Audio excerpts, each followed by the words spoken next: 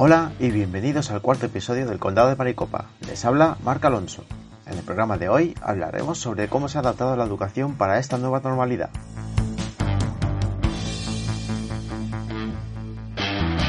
Es una tertulia un poco distinta a las anteriores por el simple hecho de que los invitados son los protagonistas de esta misma historia. Hablaremos con 3 docentes de diferentes ciclos para que nos cuenten su experiencia. No esperemos más, empecemos.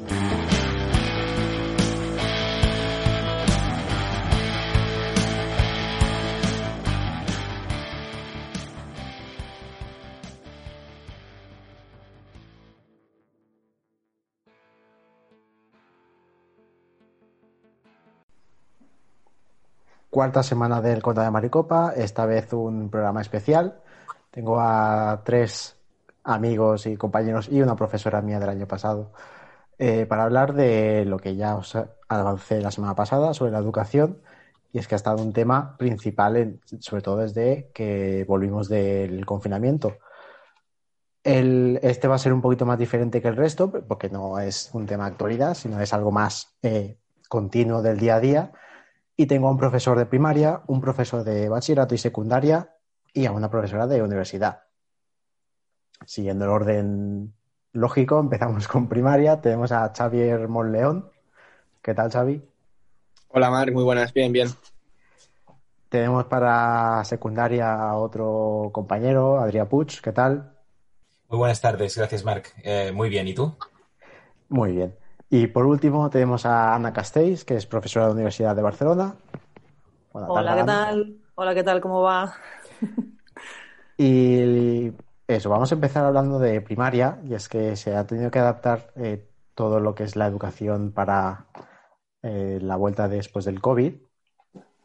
Y es un ciclo bastante complicado porque no es como en secundaria o universidad, que es alumnos y alumnas son más autónomos, pueden hacer clases a distancia.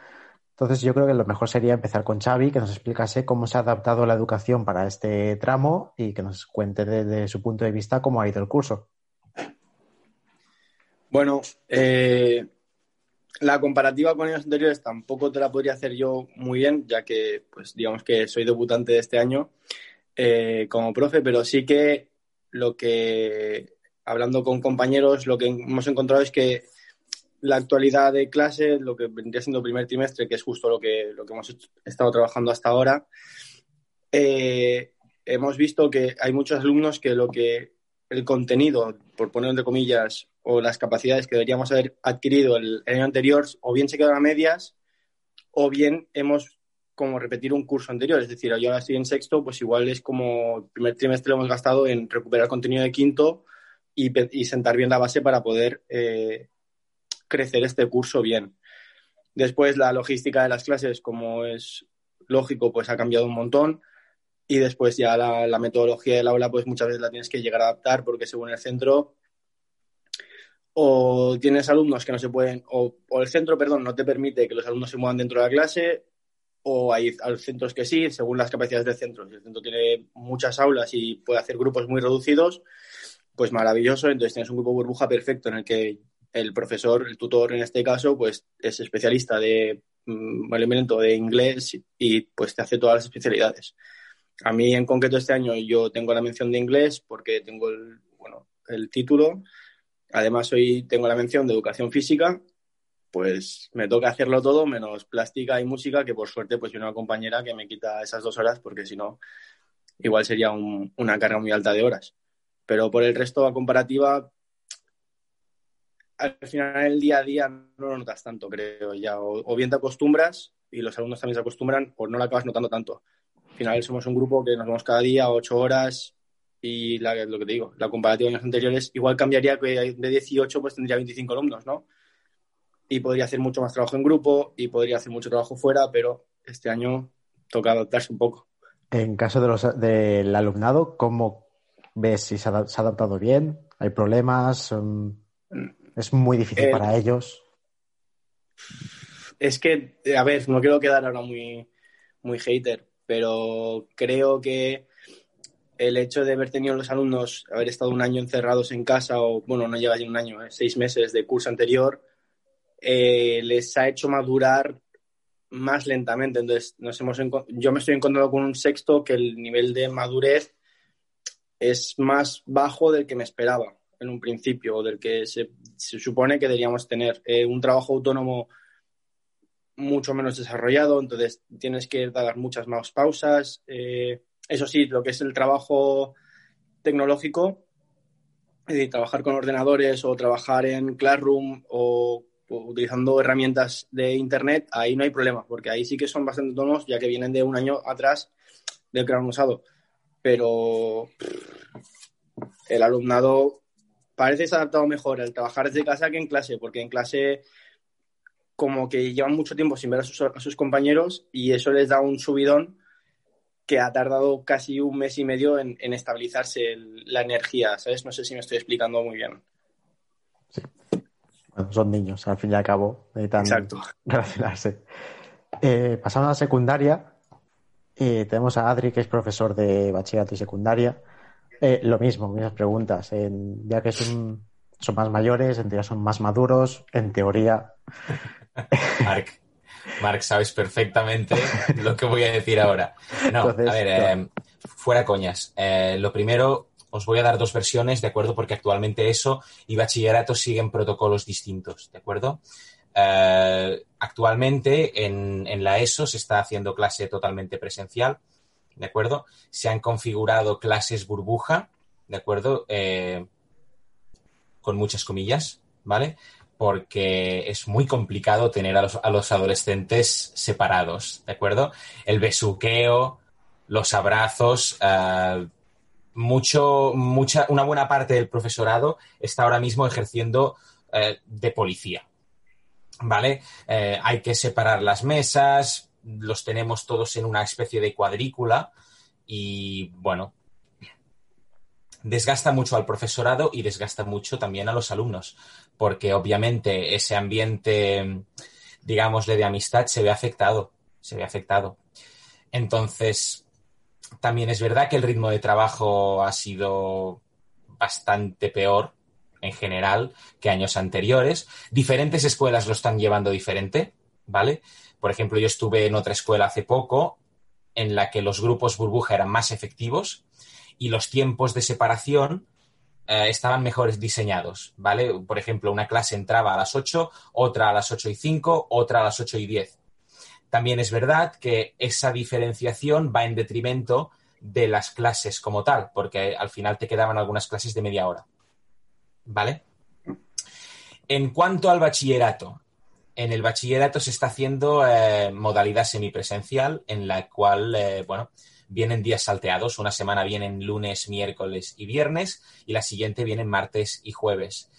Eso ha afectado mucho al ritmo de trabajo de ciertas asignaturas que se ven más afectadas que las otras. Yo, por ejemplo, soy profesor de Economía y Empresa y al ser una asignatura muy matemática, muy numérica, el tema a distancia me quita muchas herramientas a las que estoy acostumbrado y que van muy bien para ciertas explicaciones. En general, en bachillerato y en la ESO me he encontrado mucho problema de presencialismo. Gente que se conecta, gente que se conecta y luego desaparece, le preguntas para que haga algo y no está. Gente que se conecta desde la cama y obviamente la síndrome de la pantalla negra, que es eso de que tú te conectas y estás hablándole a una pantalla oscura y como no sabes quién tiene cámara y quién no, tampoco puedes obligarles a ponerlo, aunque esté en las normas de organización y funcionamiento del centro. ahora que saques el tema cámara, ¿ves bien que se obligue al alumnado a poder conectar la cámara? Desde mi punto de vista, sí. Tanto mi punto de vista como profesional en el ámbito del derecho, como profesor, ¿vale? Para empezar, no hay ningún tipo de control sobre un alumno que no tiene la cámara puesta, ¿vale? Y eso es perjudicial para la educación y es perjudicial para nosotros como profesionales. Nos pone en un problema.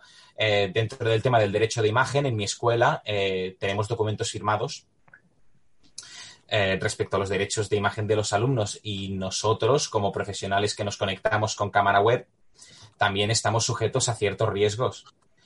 Sinceramente creo que la calidad de la clase se ve afectada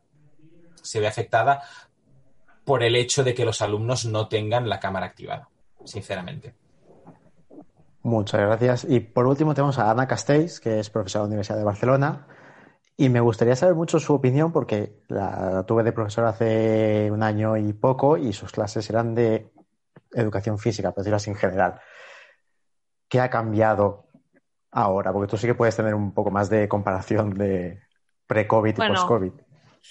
Depende un poco, porque en la universidad se dan casuísticas muy diferentes según en qué universidad te encuentres. Hay universidades que lo que ha pasado con el confinamiento total, evidentemente aquí todo el mundo se fue al online, con lo que las clases motrices se hicieron en casa y sin ningún contacto y con todo lo que estáis contando, ¿no? Que se arrastra de los otros niveles educativos, sin pantallas apagadas. Lo que pasa es que eso se va como gestionando. Al final hay que ir como educando a la gente, ¿no? En todo lo que es relevante, como decía Adrián, ¿no?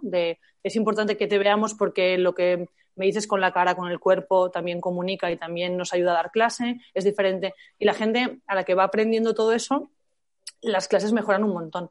Ahora que estamos en una situación como que no es tan cerrada, hay universidades que siguen haciendo todo online. O sea, por ejemplo, ahora mismo en la UB las prácticas también son online, con lo que, bueno, imagínate lo que dificulta todo lo que es la práctica motriz.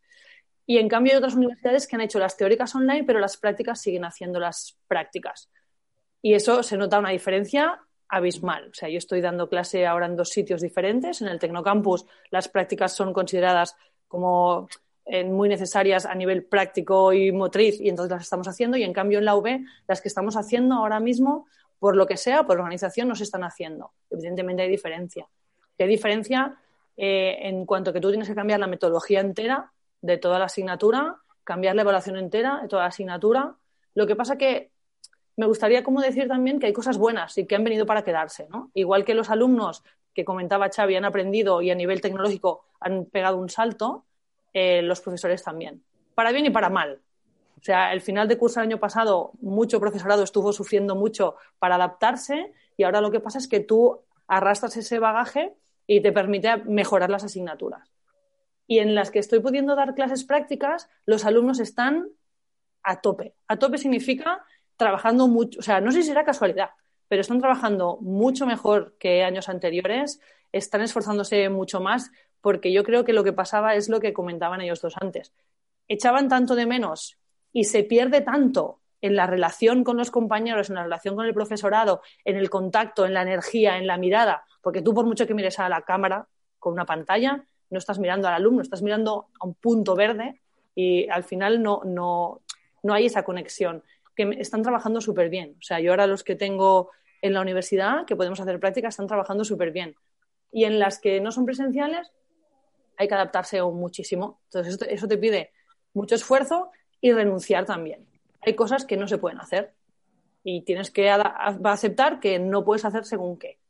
Y cuando estás en presencial, igual, ¿eh? Hay cosas que dices, bueno, pues vamos a hacer menos contacto, estamos haciendo las clases con mascarilla permanentemente, o sea, nosotros estamos dando clases ahora, por ejemplo, de teoría y práctica del juego motor. Tú imagínate todos los juegos con mascarilla. Yo creo que los alumnos cuando acaben esa asignatura van a poder subir al Everest sin oxígeno, porque ya lo tendrán como integrado.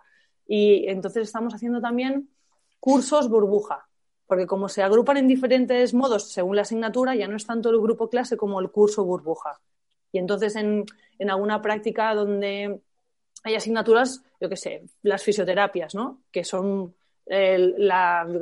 cuando enseñas acrobacia y actividades gimnásticas. Lo que hacemos son parejas estables y estas parejas son siempre las mismas, luego trabajas en grupos que son siempre los mismos, con lo que intentas controlar mucho con quién ha estado quién. Nos está funcionando, ¿no? Nos está funcionando bien. O sea que estamos contentos. Yo, claro, estoy recontenta. O sea, va todo el mundo como muy predispuesto a que todo vaya bien. Y es verdad que son niños grandes, adolescentes grandes, con lo que también tenemos historias de besuqueos, ir a tomar algo, ¿eh? Pero aquí nosotros sí que nos quedamos mucho dentro de aula. No hacemos el policía fuera. Eso es una gran diferencia, creo que con bachillerato. Pero hay que decir que no sé si es que tenemos suerte, nos han tocado gente pero de momento todo va muy bien. Es verdad que en cada universidad es un mundo y cada curso es un mundo. O sea que Yo no lo lo que, sé. lo que puedo aportar es porque sí que acabé la carrera, pero soy tan cabezón que quería hacer una segunda. Y lo que puedo ver es desde el punto de vista del alumnado de primero de carrera. A lo mejor es porque yo soy también más mayor y no veo el contraste, pero sí que veo que llegan a la universidad pensando que siguen estando en bachillerato, que siguen con el mismo estilo de educación que no es exactamente lo que debería ser, que hay un cambio muy grande.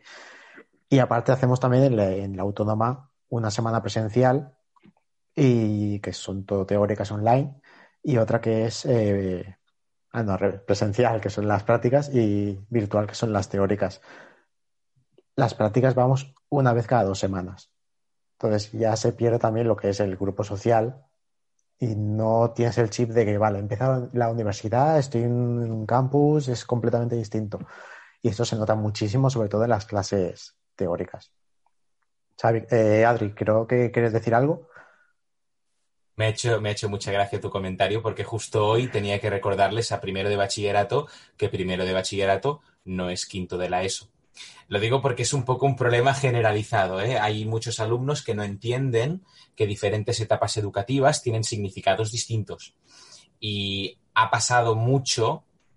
De hecho, ha sido un comentario muy repetido en el claustro de profesores. No digo que lo comparta porque, sinceramente, me faltan datos para corroborar esto, pero sí que es verdad que el año pasado se hizo, como fue un curso tan caótico, por razones obvias, se hizo una especie de aprobado para todos, gente que quizá no había cumplido con los objetivos de cuarto de la ESO, pasó y fueron a bachillerato cuando bachillerato es otro mundo con un objetivo muy distinto. Entonces sí que es verdad que ha habido quizá este problema que quizá ha saltado también de segundo de bachillerato a la universidad. Xavi. Haciendo referencia a lo que está diciendo ahora Adri y justo lo que has dicho tú. Yo me recuerdo en primero de carrera y como que yo entré a carrera con el miedo de decir, wow, estoy en la universidad, ¿sabes? Esto no tiene nada que ver con lo que venía antes, que después las clases serán más o menos difíciles o te adaptarás más o mejor. Pero lo que sí me he encontrado ahora, por ejemplo, estoy en sexto y tengo que estar repitiendo constantemente de que vienen de un quinto que casi no hicieron clase porque al principio hicimos mucha reflexión sobre el año pasado, que sí confinamiento, qué tal, que cómo estuvieron ellos. Y muchos se quejaron de, es que las clases online son un poco aburridas, pero este año que estamos aquí, justo al contrario, como dice Ana, que sus alumnos pues como que se esfuerzan y lo valoran un montón estar en clase, no sé qué, supongo que los niños no se darán cuenta de estas cosas, están como dejando pasar el tiempo porque igual nos vuelven a confinar, como que no, o sea, que la clase pueden trabajar, pero no de esta importancia, y van a llegar igual a eso, ¿sabes? Muy cojos en muchas cosas que en sexto tenemos que estar trabajando a muerte. O sea, que la diferencia está de ciclos, yo creo que este año que viene, se va a notar bastante el decir, vale, a ti te faltarán, tú fallaste el año COVID, para ti cayó en quinto, para ti cayó en sexto. Igual que el que dice ahora que los que han entrado en primero de la ESO o primero de bachiller vienen un año anterior, que igual quedan un poco cojos. De ahí. Ana.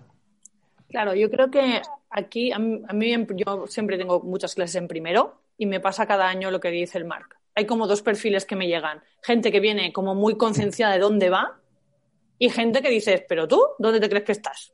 Que estás aún en primaria, por decir, o sea, que no voy a hacerte, no voy a ir detrás tuyo, no vas a probar solo por venir, porque hay gente que viene de ciclos, que tiene una dinámica que es totalmente diferente de la gente que viene de bachillerato, que tiene otra dinámica totalmente diferente, y entonces aquí siempre hay un mejunje que ¿para qué? Y luego están los que vienen de una segunda carrera, que aquí aún se nota más. Entonces, eso acostumbra a pasar siempre.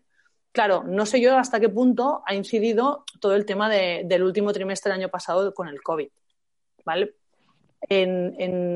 Bueno, en según qué aspectos lo habrá mejorado, en según qué aspectos lo habrá como empeorado, ¿no? Por decirlo de algún modo. Sí, yo lo veo sobre todo en lo que es el grupo de clase de muchos comentarios tipo de que no se han podido graduar de bachillerato y eso se nota, quieras o no. Tienen la sensación de que siguen haciendo un tercero de bachillerato y en muchas clases se han visto también. Lo que decías, Adri, antes de las cámaras, sobre que es mucho más fácil y tal, también tengo la sensación de que por mucho que es muy fácil conectarla, para algunos alumnos o alumnas es complicado el encenderla por tema de ansiedad, por tema de invadir su privacidad, porque su habitación. Sí que veo lógico que se obligue, pero es algo complicado que se tiene que tener muy en cuenta. ¿Lo que, Xavi, querías decir algo también? Sí, que yo referente a esto de la cámara, mira, estamos a diciembre, el mes de octubre, un alumno tuvo COVID, toda la clase confinada.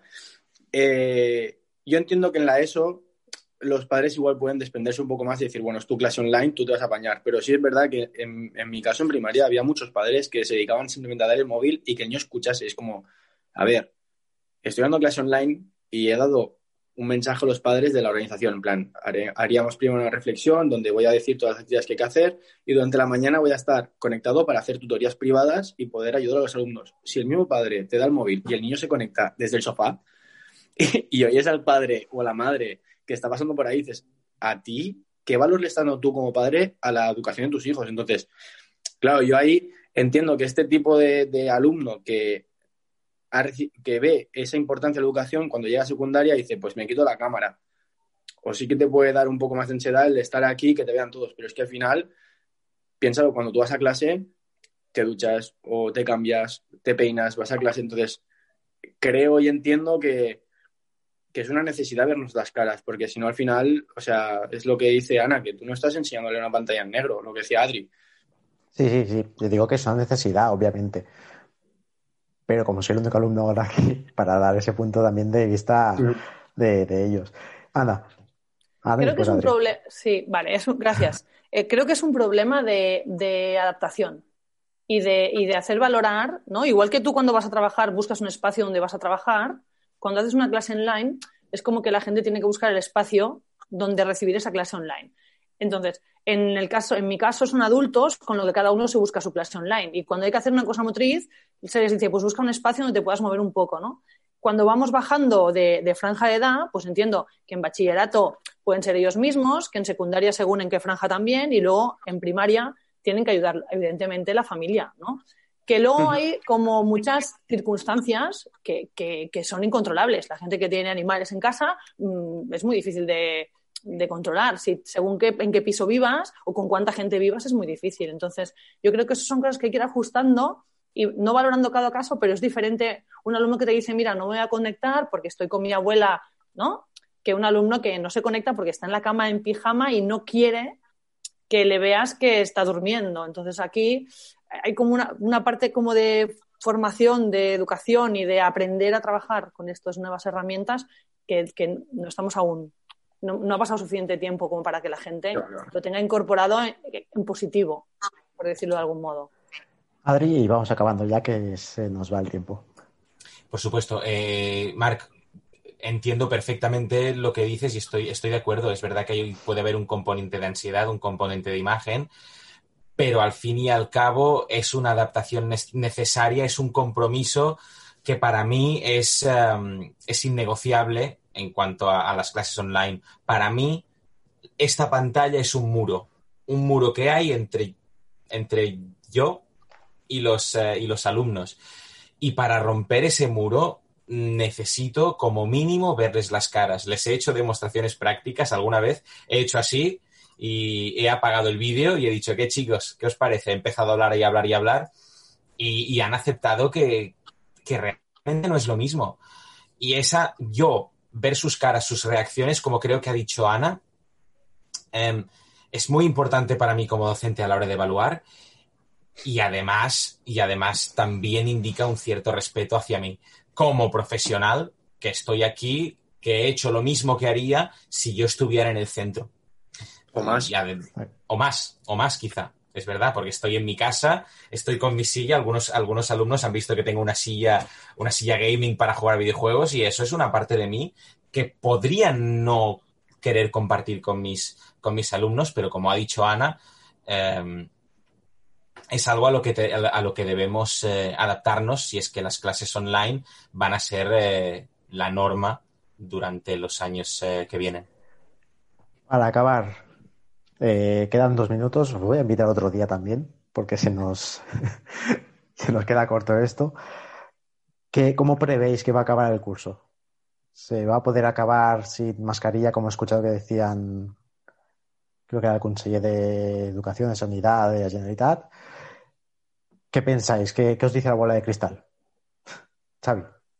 A ver, Un minuto cada bola uno y de cristal, acabamos. de momento no tengo, pero espero y deseo que sea sin mascarilla por el bien de todos nosotros que hablamos en voz alta todo el día y nos estamos cascando la voz, y aparte por los alumnos, porque ahora supongo que también eso también lo notáis, y sobre todo en la uni igual no tanto, no sé, depende si vais al bar o no, pero nosotros que tenemos los 10 minutos para almorzar, que es el único rato que se pueden quitar las mascarillas, eso es un gozo. Es decir, los primeros días era como, wow, no os reconozco sin mascarilla. O sea, ojalá que la situación mejore y podamos acabar sin mascarilla. Igual los grupos reducidos igual, y habrá que seguir adaptando poco a poco para volver a la normalidad, pero espero y deseo que sin mascarilla, la verdad. Ana. No tengo ni idea. Es que soy incapaz de predecirlo. Porque como esto parece que va y viene, hombre, me gustaría pensar que estaremos sin mascarilla. O sea, con lo que dice Xavi, ¿no? Con las cosas controladas, pero que en clase podremos estar sin mascarilla, ¿no? O que podremos estar un poquito más cerca y volver a hacer prácticas como más cercanas. Pero no lo sé. No lo sé porque también pensábamos que ya estaba y esto ha vuelto para quedarse. O sea que yo creo que tendremos que irnos adaptando. Nosotros estamos haciendo docencia híbrida. Pues tendremos que irnos adaptando, ahora sí, ahora no, ahora medias. Locura. Yo tampoco tengo bola de cristal, pero soy una persona que tiende al pesimismo, ¿de acuerdo? No creo que, lo siento, no creo que a finales de este curso la cosa esté arreglada y creo que esto va para largo. Sinceramente, y me ha gustado el apunte que ha dicho Xavi, he hablado ya con la responsable de prevención de riesgos laborales de la escuela y es verdad que ya hemos empezado a pedir cursos de foniatría para los profesores.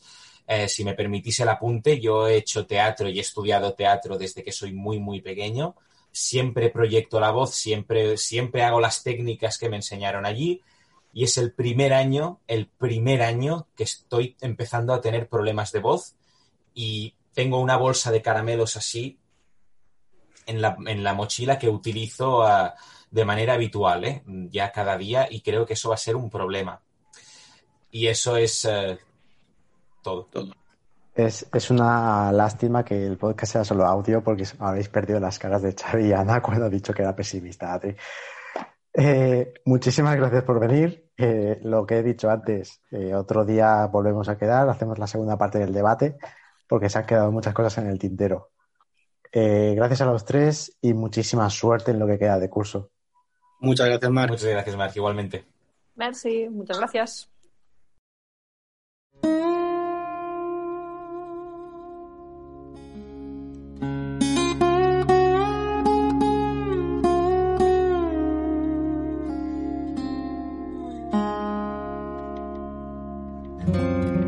Tras una temporada atípica en la NBA y una off-season mucho más reducida de lo normal, la agencia libre ha estado repleta de movimientos sorprendentes, como el de Ibaka a los Clippers, Montrezl Harrell y Marc Gasol a los Lakers, Donovan Mitchell de Aaron Fox y Jason Tatum consiguiendo contratazos en sus respectivos equipos, y esto es solo una pequeña parte de todo lo sucedido.